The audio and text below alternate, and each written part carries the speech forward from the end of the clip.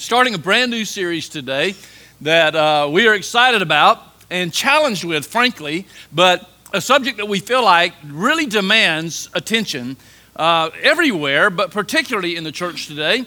If the church doesn't talk about this, somebody's going to, and so why not? We're talking about catastrophic relationships. Now, I understand that we talked for a month in January about relationships, right? If you were here, we talked about being a neighbor and how we must be a neighbor, and you shared how you could be a neighbor. We're going to talk about that at the end of the service a little bit. But today we're talking about a different kind of relationships. We're talking about romantic relationships. After all, it's February. February is that month, right? Valentine's. I'm trying to drop the guys a hint here. Remember the chocolate roses. You know, it's that month of Hallmark movies. Although anymore, every month is Hallmark movies. Have y'all noticed that?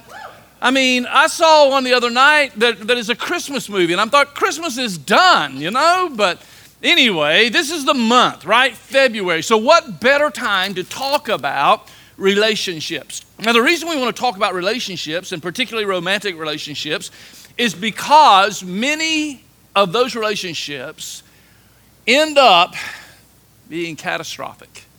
Now, it's not to say that every relationship does or is catastrophic. Doesn't mean that every relationship becomes a catastrophe by any stretch.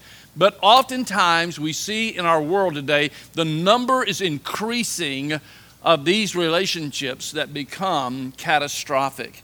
Now, it's interesting to me that we all have this view, right? We all have this idea in our mind. We have it from childhood, you know, the Prince Charming and the getting married, living happily ever after and everything. We have it all lined up as to how all of this is going to happen. And then we hit adolescence and it becomes a nightmare, right? Because we find out that it's nothing like the movies make it out to be. It's nothing like Hallmark cards make it out to be. And in fact, it is a challenge. And we learn quickly that these relationships can be very challenging and really, frankly, very complicated. And yet the Scripture helps us to understand how to keep our relationships in a way that we can avoid catastrophe. I think we ought to know that. I think not only does this crowd need to know that, younger crowds need to know that. I mean, honestly, in fact, as a matter of fact, one thing I'm excited about this series is we'll be doing these messages during CO2, our Wednesday night youth meetings. And so I'm very excited about that. I want teenagers in the room to listen very carefully because you're not excluded. In fact, you're very much a target of what we're talking about here in the coming month. And by the way, those of you who are not teenagers, don't think this is just a teenage thing, right? As a matter of fact, it goes all the way into adulthood, and even senior adults are still trying to figure out the relationship thing. And so for the next weeks, we're going to be, well, I got one amen. I hope more before the day's over. I knew there was either going to be a lot of amens or oh me's. I didn't know which one, but only you can decide that. But we're going to be talking about these relationships for the entire month of February and coming at them from various angles, and I hope it'll be very helpful to you. It's not just a teenage thing. As a matter of fact, we found a quote, actually it was from a devotional that we were kind of working through in conjunction with this series. I like to do that. I like to take some time with my devotions to work through something that we're talking about and teaching about. And so one of those revealed a young lady, 23-year-old by the name of Chelsea. Chelsea made this comment. I want to read it to you. I thought it was so interesting. She said, "It's so hard to know what's right anymore when it comes to romantic relationships. The culture around me is throwing its view on me every day, and I'm not sure what to think anymore." Truer words have not been spoken. Chelsea nailed it. And that's why I wanted to address it this morning. So many times, culture around us is dictating our view of relationships. And because culture often lies to us in order to make a little bit of money for somebody, honestly, or in order to promote me, that our relationships may well wind up in catastrophe. Now, the truth of the matter is, I don't know if you've thought about it, but one thing we want to talk about today is this. One problem with relationships and one thing that leads to catastrophe is we are moving at such a fast pace. Isn't it amazing the pace of our world today? Does it tire anybody else out? I mean, I can be worn out and never get out of the chair anymore, right? Between computer games and between things on my computer and between checking my phone for this or checking my phone for that. I almost feel guilty if I don't check my phone 3 times a day for text messages. And then there's Messenger, and I forget to check that. And there's just so much out there that's available. Did you know that internet is moving so quickly that we are doubling our opportunity to achieve new knowledge just in a week's time? I mean, it's amazing. And it all leads us to a fast pace, what we call a microwave society. That is, we want everything now. We want things to happen quickly, quickly, quickly. I mean, now, I don't even have to punch in what I want on my internet, right? I can just say, hey, Siri. And Siri's right there. Now, I've never met Siri, but I like her. I mean, I really do, because she can find things like quick. But here's the problem. All of that has translated into our relationships as well. And unfortunately, we progress so quickly in relationships that many of them end in catastrophe. I read this week a synopsis by a group of marriage counselors. It was actually written some time ago, I think in the 90s, but don't let the date scare you away because the content is very good. In fact, they developed a chart, and I wanted to share that chart with you because this chart kind of talks about how relationships develop emotionally, right? Or in the area of vulnerability. You do know, don't you, that as we develop emotionally, we increase the amount of vulnerability in the relationship, right? I mean, the more you communicate, the more you make yourself, your emotions out there, the more chance of being hurt. Well, watch this chart and see how it has escalated and see how these levels move. Level 1 in their chart was greetings and casual conversations. In other words, hey, how are you? You know, what school do you go to? You know, what do you do for a living? Yeah, things that are pretty casual, pretty easy conversations, not much vulnerability there, no big deal until you move to level 2, where you start to talk about some basic information, maybe information about, are you married? Are you not? Do you have kids? Do you not? Do you want to get married? Or a little bit deeper conversation. Level 3, ideas, judgment, hopes, dreams, fears, values. In other words, when you begin to talk about things like ideas, sharing ideas of values in life. What are my values? What are the things I value? What are the things you value? Fears. What are you afraid of? When we start to talk to other people, our level of vulnerability increases, right? Can you see it? It's just building. And then level 4, when you start talking about feelings and emotions, now you're really letting yourself up there. You're really getting that vulnerability level up higher. And then finally, level 5, they call spiritual matters, where you start talking about spiritual things. And spiritual things are important. No matter what your spiritual beliefs are, they're very important. Whether you're a Christian or non-Christian, or whether you're Islamic or not, or whatever it might be, when you start talking about those spiritual matters, you're talking about deep matters, and the levels of vulnerability increase. And if you're not careful with each step, there is another possibility of a catastrophic event in your life. Well, here's the problem. I can think back as a personal example. I'm really kind of going to do my best not to use personal examples in this series. But, I know this is incredibly hard to believe. I don't look that old. But we've been married. My wife and I have been married 43 years, okay? So when we talk about some of these things, I go back and I think about our relationship, and I'm thinking, go back to that chart just a minute, Jake, if you will. I'm thinking, the thing is, as I look at how we progressed on that chart, I realize that we progressed pretty slowly. Brother Hardy, you're shaking your head, right? We progressed pretty slowly. The problem is today, we can zip through those in 2 weeks. The problem is today with relationships today, 2 people can meet, fall in love. I hope we get a chance to talk about what that means, by the way. Couples meet, fall in love, share deep emotional attachments such as these, experience intimacy together, have hardships, fall out of love, all within a 2-week time slot. I know you don't believe that, but I heard recently from, I don't say heard in rumor ways, I know it to be true, a 14-year-old young man, 14 years old, who got involved in a relationship with another 14-year-old girl.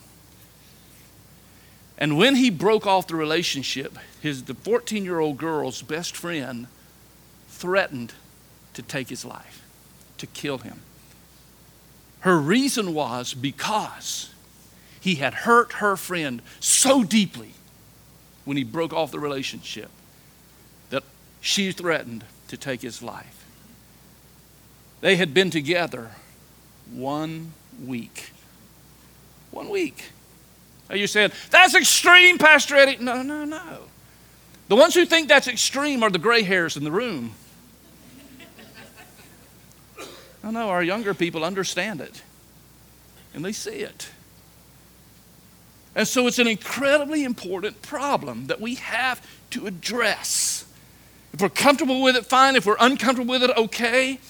But it needs to be addressed. We need help.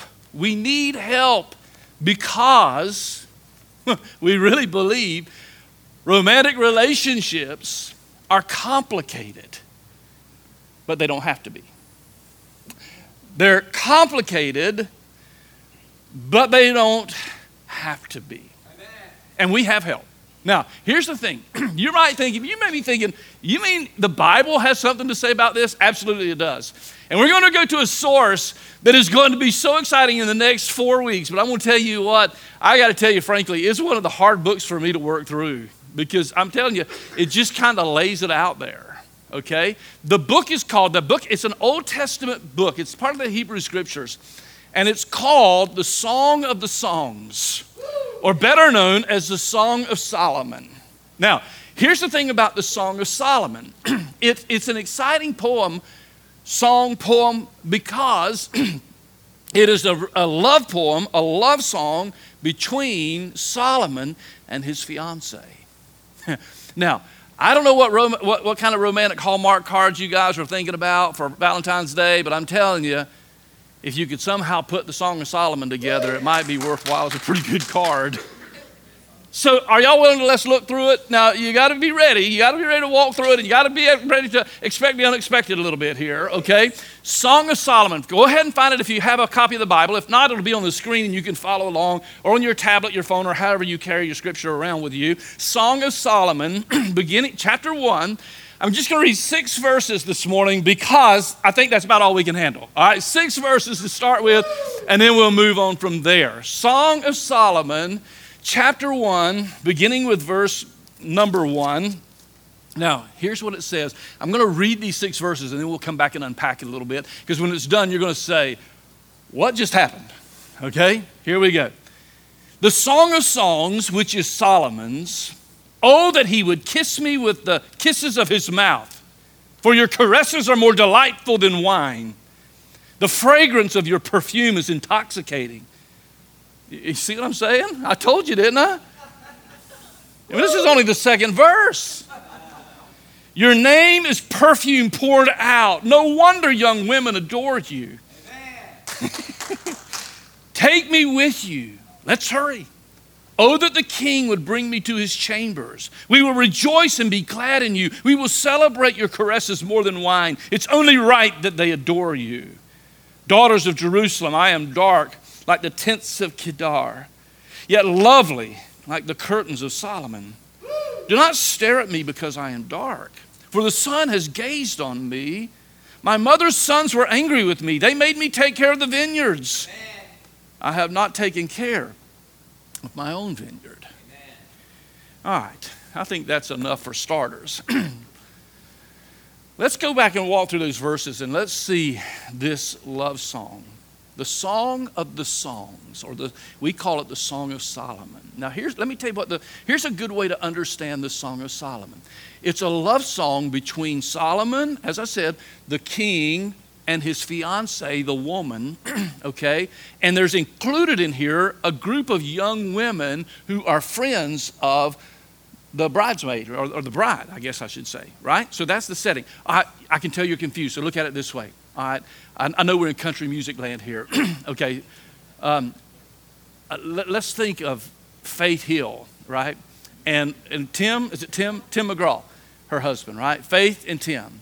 And Faith and Tim, maybe one of the most famous musical couples. If you don't know who they are, sorry, but this is Suwannee County and we're country here.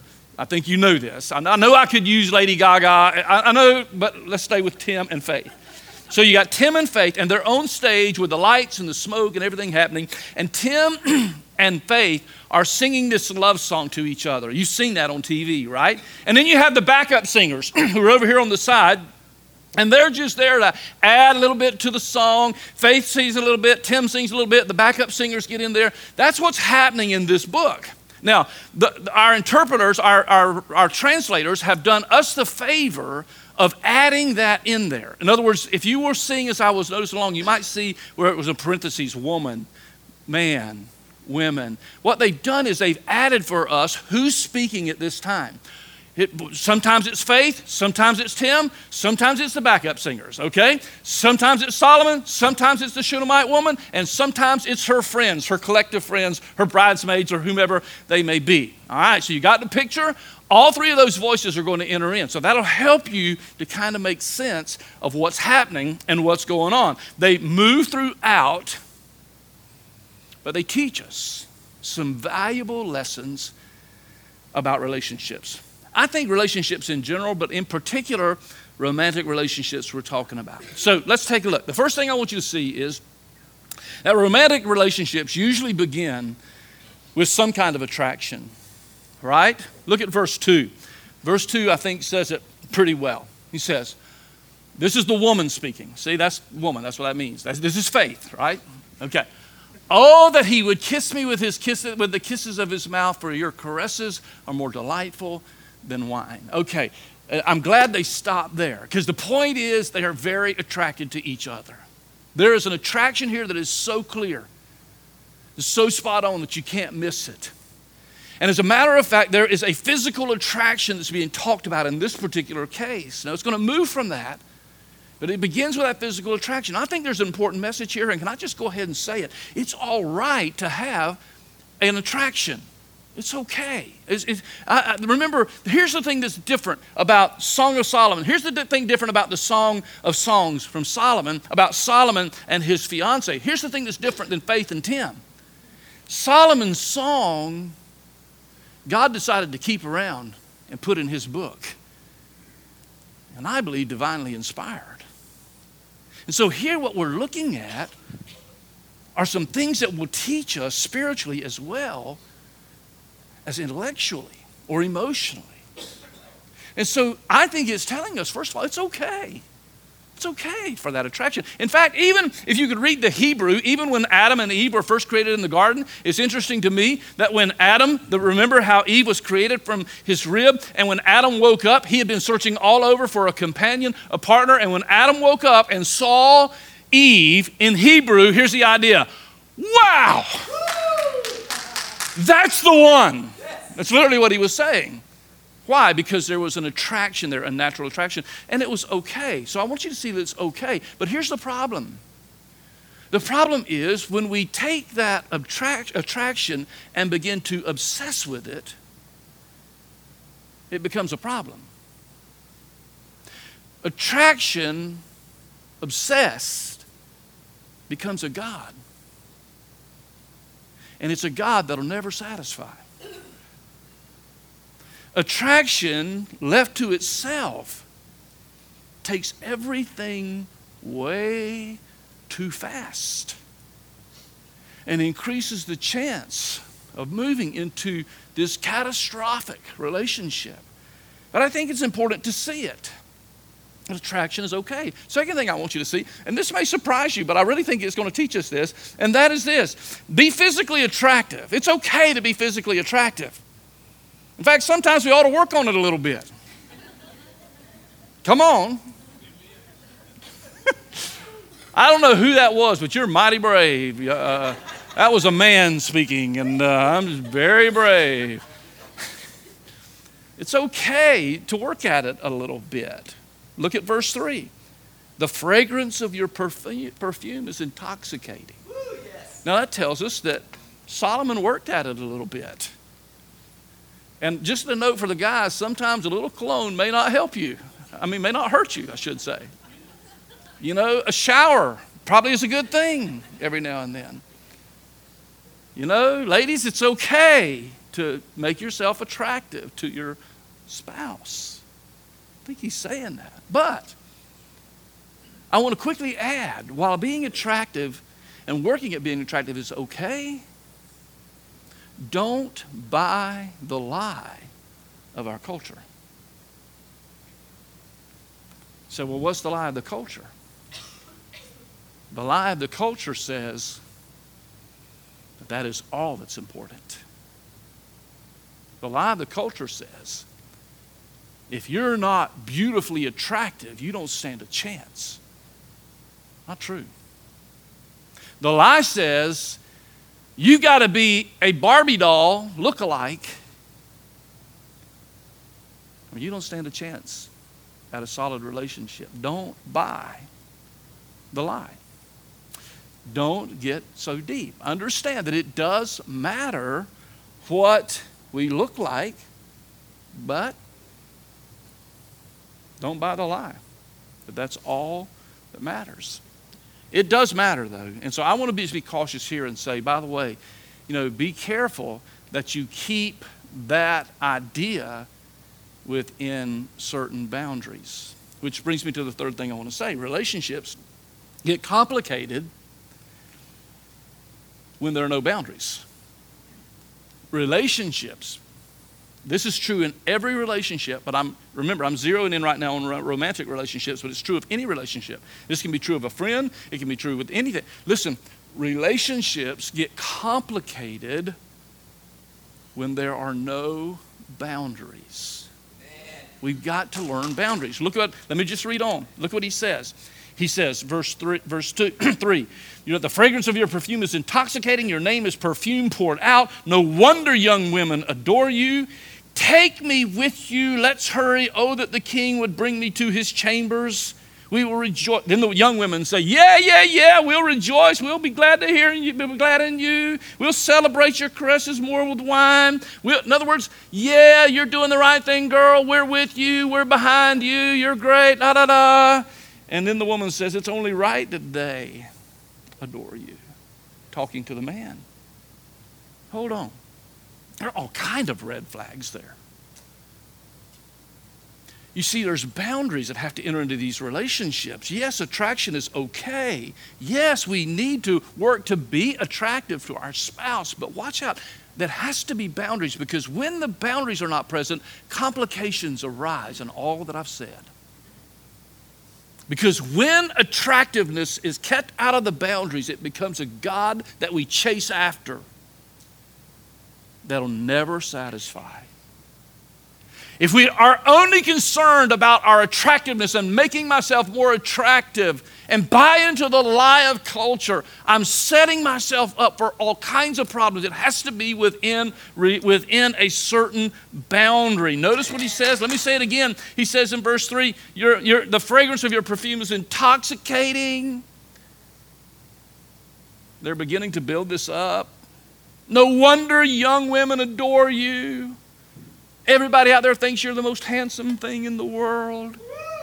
You're a hunk. To which I say, a hunk of what?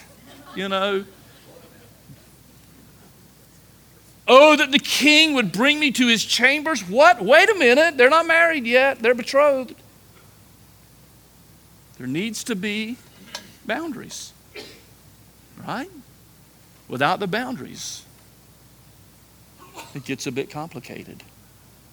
And so, I think we need to see boundaries. One of the messages we'll do at the end is going to be strictly on boundaries. Just some boundaries that we can talk about, boundaries that you can talk about, but there needs to be boundaries, or else there are complications. Let me get to the last one. I think this is pretty important. Another thing I think we need to see is that beauty, I can't say it any other way than it's been said, beauty is more than skin deep. Beauty's more than skin deep.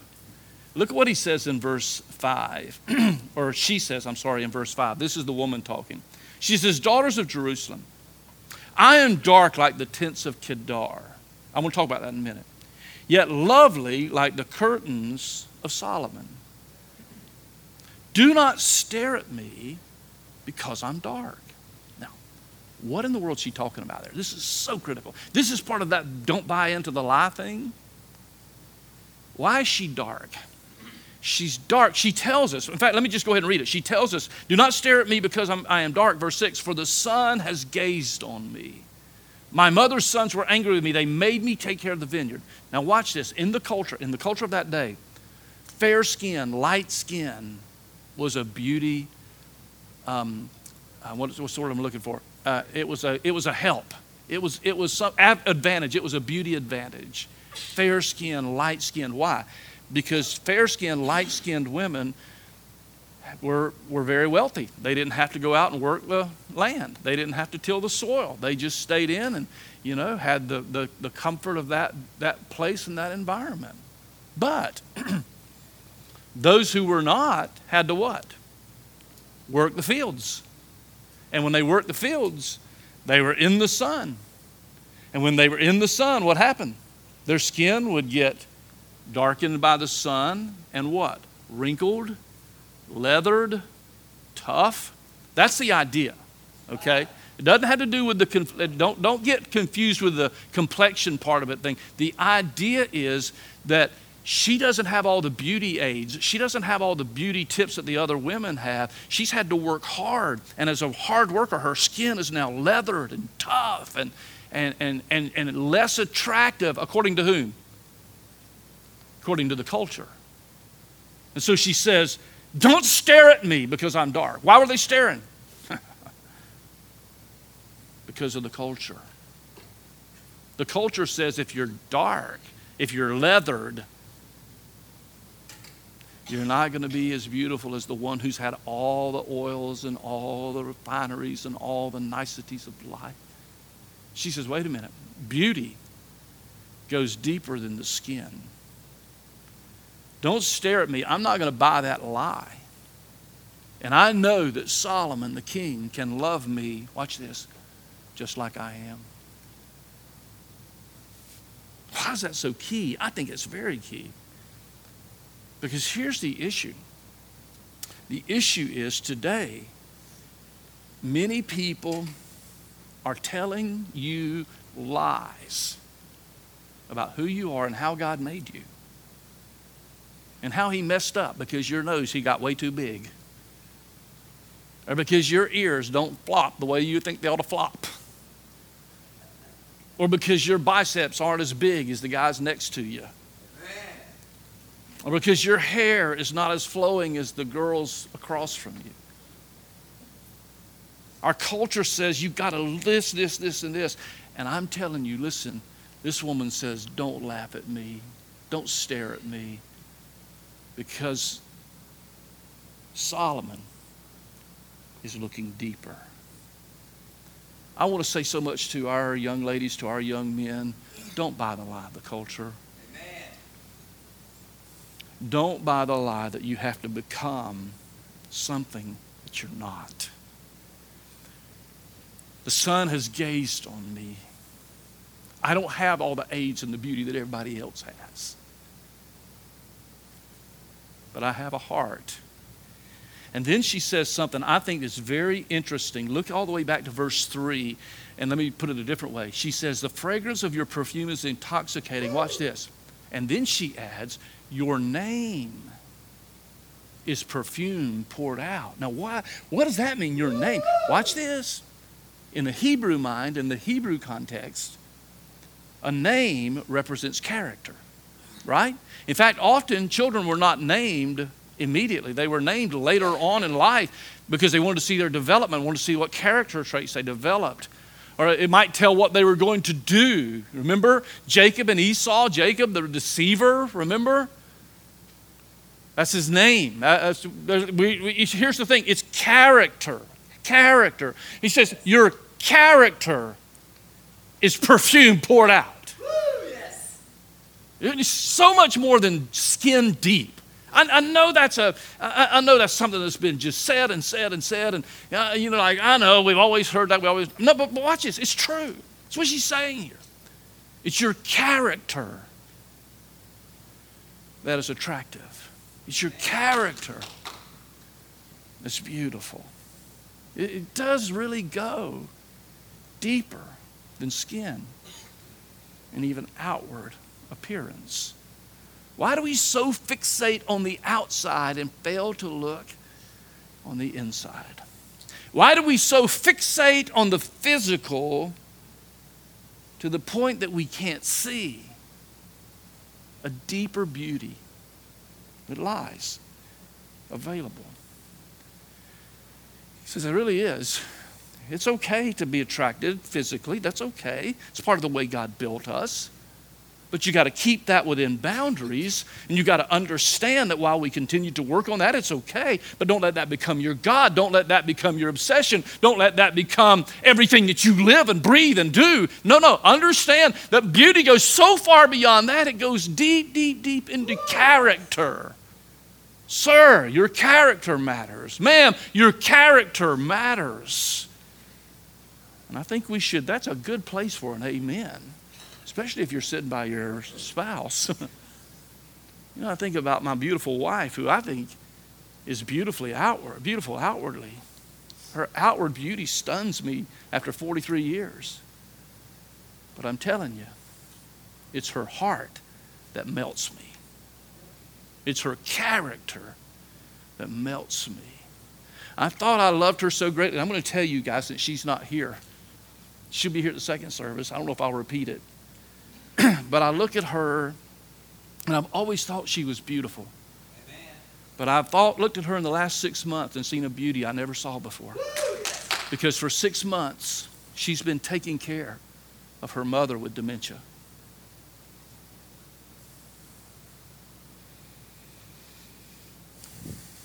And I see a patience that I've never seen in people. I don't see every day.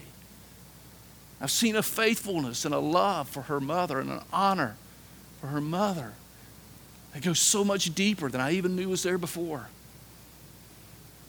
And I see her character as she gently takes care of her mother, who is quickly losing memory of who she even is, who has admitted to her, I know you've told me, but I don't remember you being my daughter.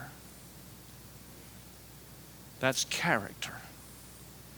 And that goes so far beyond any beauty she might portray outwardly. I'm telling you, character matters. And by the way, teenagers, character matters to you. You don't have to wait until your mom gets dementia. Character matters. Build the character. Well, I've got to stop. So let me just give you a takeaway that I think is pretty important. And let me just say this and one other thought or two and I'll close. Obsession. Remember, obsession with attraction is masking a problem that's more than skin deep. If you are obsessing about your attraction, your attractiveness, it is masking a problem that's more than skin deep. Now, somebody I just made mad. But because I love you, I'm willing to take that chance. And you need to hear it.